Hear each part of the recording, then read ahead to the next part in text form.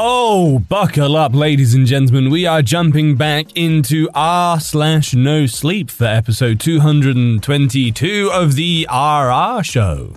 That is all you need for us to get started, ladies and gentlemen. So grab your tea, your popcorn, and your comfy blankie, and we'll jump in with our first story from u/phonecloth.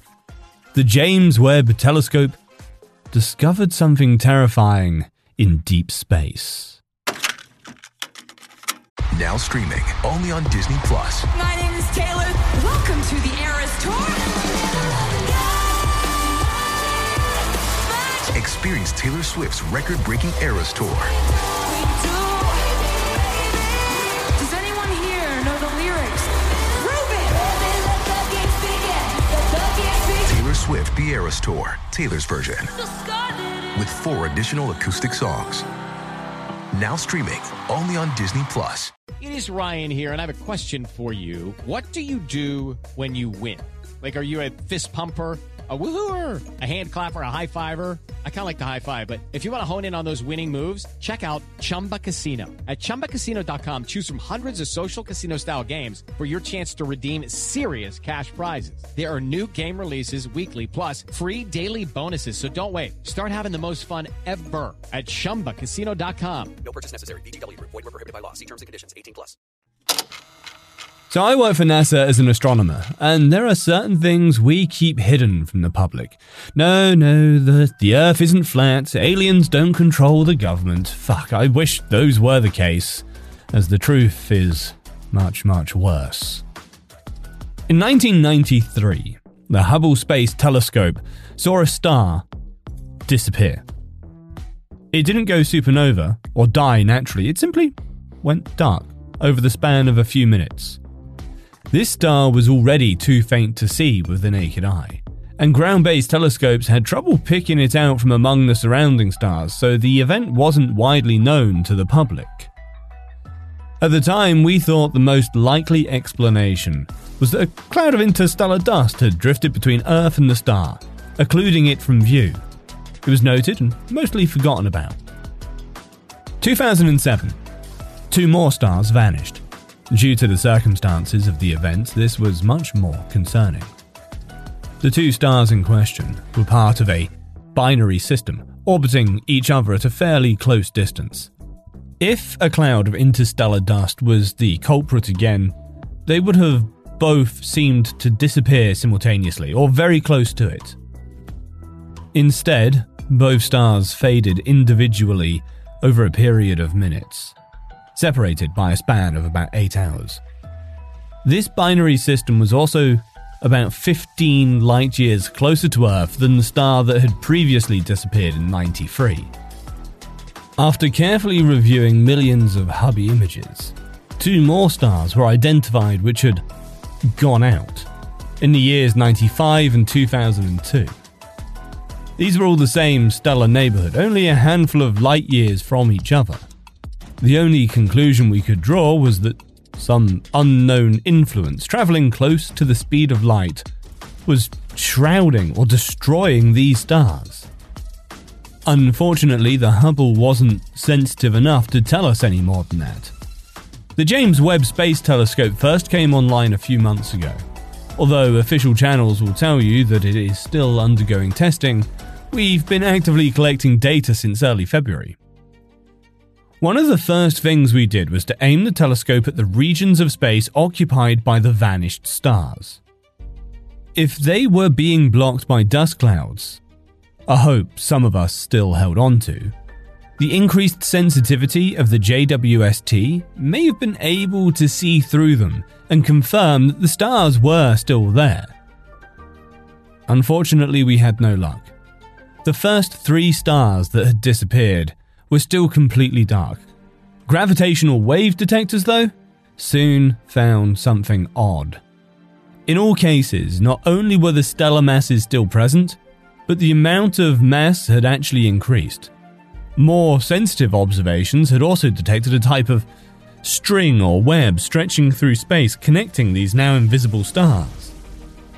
When we trained the telescope on the binary system that had vanished in 2007, which was the nearest point at which this phenomenon had so far been observed.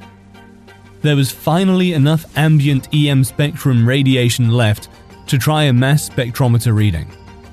If you're not aware, mass spectrometry is an incredibly useful process whereby measuring the pattern of light wavelengths emitted or reflected by an object, we can learn tons of useful information, such as its temperature, speed and direction of movement, and chemical composition.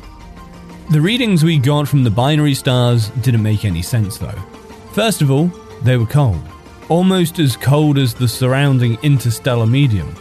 Whatever had happened to these stars had snuffed them out completely, or something prevented their light from escaping.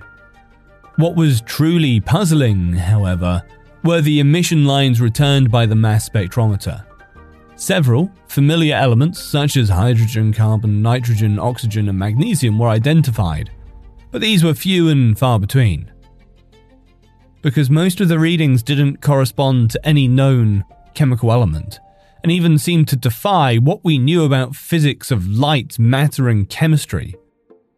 This massive star-spanning structure was primarily composed of materials we didn't even have names for, and may not even have been matter as we understand it. Speculation ran rampant. Obviously, such a thing couldn't be a natural phenomenon. Finally, we had proof of extraterrestrial life. But what was this thing we had discovered, and for what purpose was it being built? The leading hypothesis was that we were looking at a series of Dyson shells, massive solar collectors built to completely envelop stars in order to capture 100% of their energy output. Such a concept had been envisioned in the early 20th century as a potential source of energy for an interstellar civilization. Ever since then, the idea has found its way into popular science fiction. The construction of these massive structures had actually been theorized to be one of the first signs of intelligent extraterrestrial life that we may someday detect. It seemed that day was today. The theory still didn't explain everything though. First of all, there was the impossible speed with which the stars were covered. Constructing a Dyson shell from scratch in a matter of minutes was beyond even the wildest speculations of scientists and sci-fi writers. Then there were the mysterious filaments that connected the shells over distances of light years. No one had any idea what purpose these could serve or how they could even be built. Everyone at NASA was fascinated by this mystery, but in hindsight, we may have been better off if we had never discovered the truth. Less than a month ago, the James Webb Telescope detected a series of unusual energy bursts emanating from interstellar space. These were occurring at the very edge of a star system approximately 12 light-years from the binary system that vanished in 2007. As we focused the telescope on this system, we soon determined that these were not natural phenomena either. The energy signatures, which were still flashing intermittently, matched what would be expected from thermonuclear and antimatter-based explosions, along with several other types of energies that we couldn't identify. These explosions, although still not visible to the naked eye on Earth from that distance, were absolutely tremendous in magnitude, easily billions of times more powerful than any nuke that humanity could conceivably build. After experimenting with the telescope's settings, we were able to get a clearer picture of what was going on. The tip of one of the interstellar filaments that linked to the Dyson system was passing through the Oort cloud of a distant star system approaching its sun, and whoever lived there was fighting back. Their weapons were able to slow the thing's advance, shattering, breaking off and vaporizing planet-sized chunks of the object. But it seemed to be rebuilding itself almost as fast as it was being destroyed. After less than a week, the explosions stopped. It seemed that they had run out of ammunition. In the void between stars, we knew that these things traveled at nearly the speed of light, but as we watched it approach the inner star system, its pace slowed as it swelled in size, preparing to devour the system's star. We quickly trained the telescope's mirrors on the doomed sun. We were about to watch whatever this thing was blot out another star, but in real time. We held our breath as we watched the projected image of the main sequence star, slightly larger than our own sun. At first, nothing seemed to be happening, but soon a small shadow appeared on the edge of the luminous orb. Soon followed by another shadow, then a third. The shadows began to converge, forming a strange yet somehow familiar pattern as they blocked out the star's light. "What are those?" one of my colleagues gasped. "They almost look like..." She paused, as if afraid to say the next word for fear of ridicule. I, however, had no such hesitancy. "Leaves," I said, my voice monotone. The situation was far too incredible to express any emotional reaction, even that of pure shock. "They look like leaves." We watched, as over a period of minutes, a web of shadowy outlines matching the familiar shapes of oblong leaves and thin vines proceeded to blot out the remaining light from the distant star. By that point, everyone in the room had realized the truth. The phenomenon that we had been tracking for so many years wasn't some hyper-advanced alien megastructure. Hydrogen, carbon, nitrogen, oxygen, and magnesium, some of the few elements we had detected. They were all components of chlorophyll. It was a plant. An enormous plant that spanned across light years, and much like terrestrial plants, it sought out light to fuel itself. The filaments connecting the stars across interstellar space were stems, branches. It would grow in the direction of the nearest stars it sensed, completely enveloping them and then moving on. Any life inhabiting planets orbiting those stars would be left to freeze to death, or perhaps even worse. It was possible that the plant would devour those planets to add to its mass as well. Everyone was silent as the telescope continued to gather data. Eventually, after what seemed like an eternity, a young astronomer spoke from the far end of the room, addressing our supervisor. "Sir, we've begun to detect the formation of another tendril leaving the system. Its vector is..." He gulped. He didn't need to say any more, but he did anyway. "It's heading directly for our sun." "How much time do we have?" the supervisor replied grimly. "Judging by the time lag, distance, relativistic properties, and previously observed speeds of this thing, I'd estimate no more than 27 years, sir." 27 years. We had just watched this galactic weed overwhelm a civilization that was, at the very least, thousands of years ahead of us technologically, and we had less than 3 decades. I'll probably be found and silenced for posting this, but I don't care. I have to tell someone.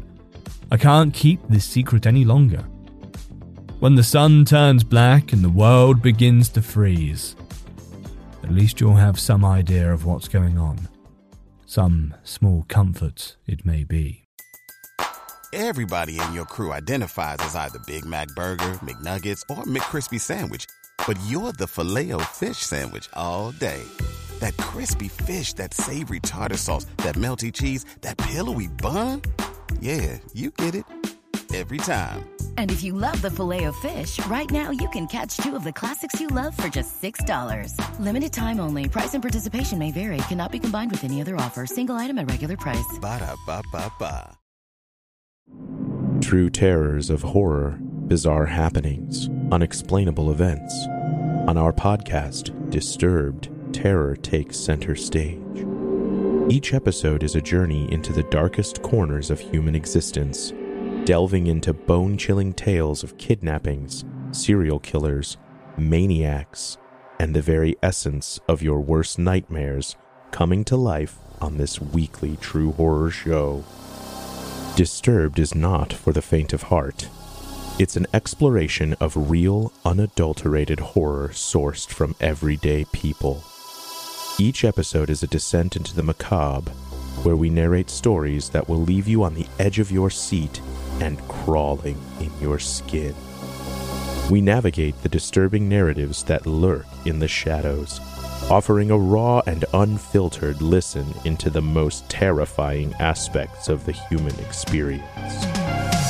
Enter at your own risk and let the unsettling tales unfold in the haunting realm of Disturbed.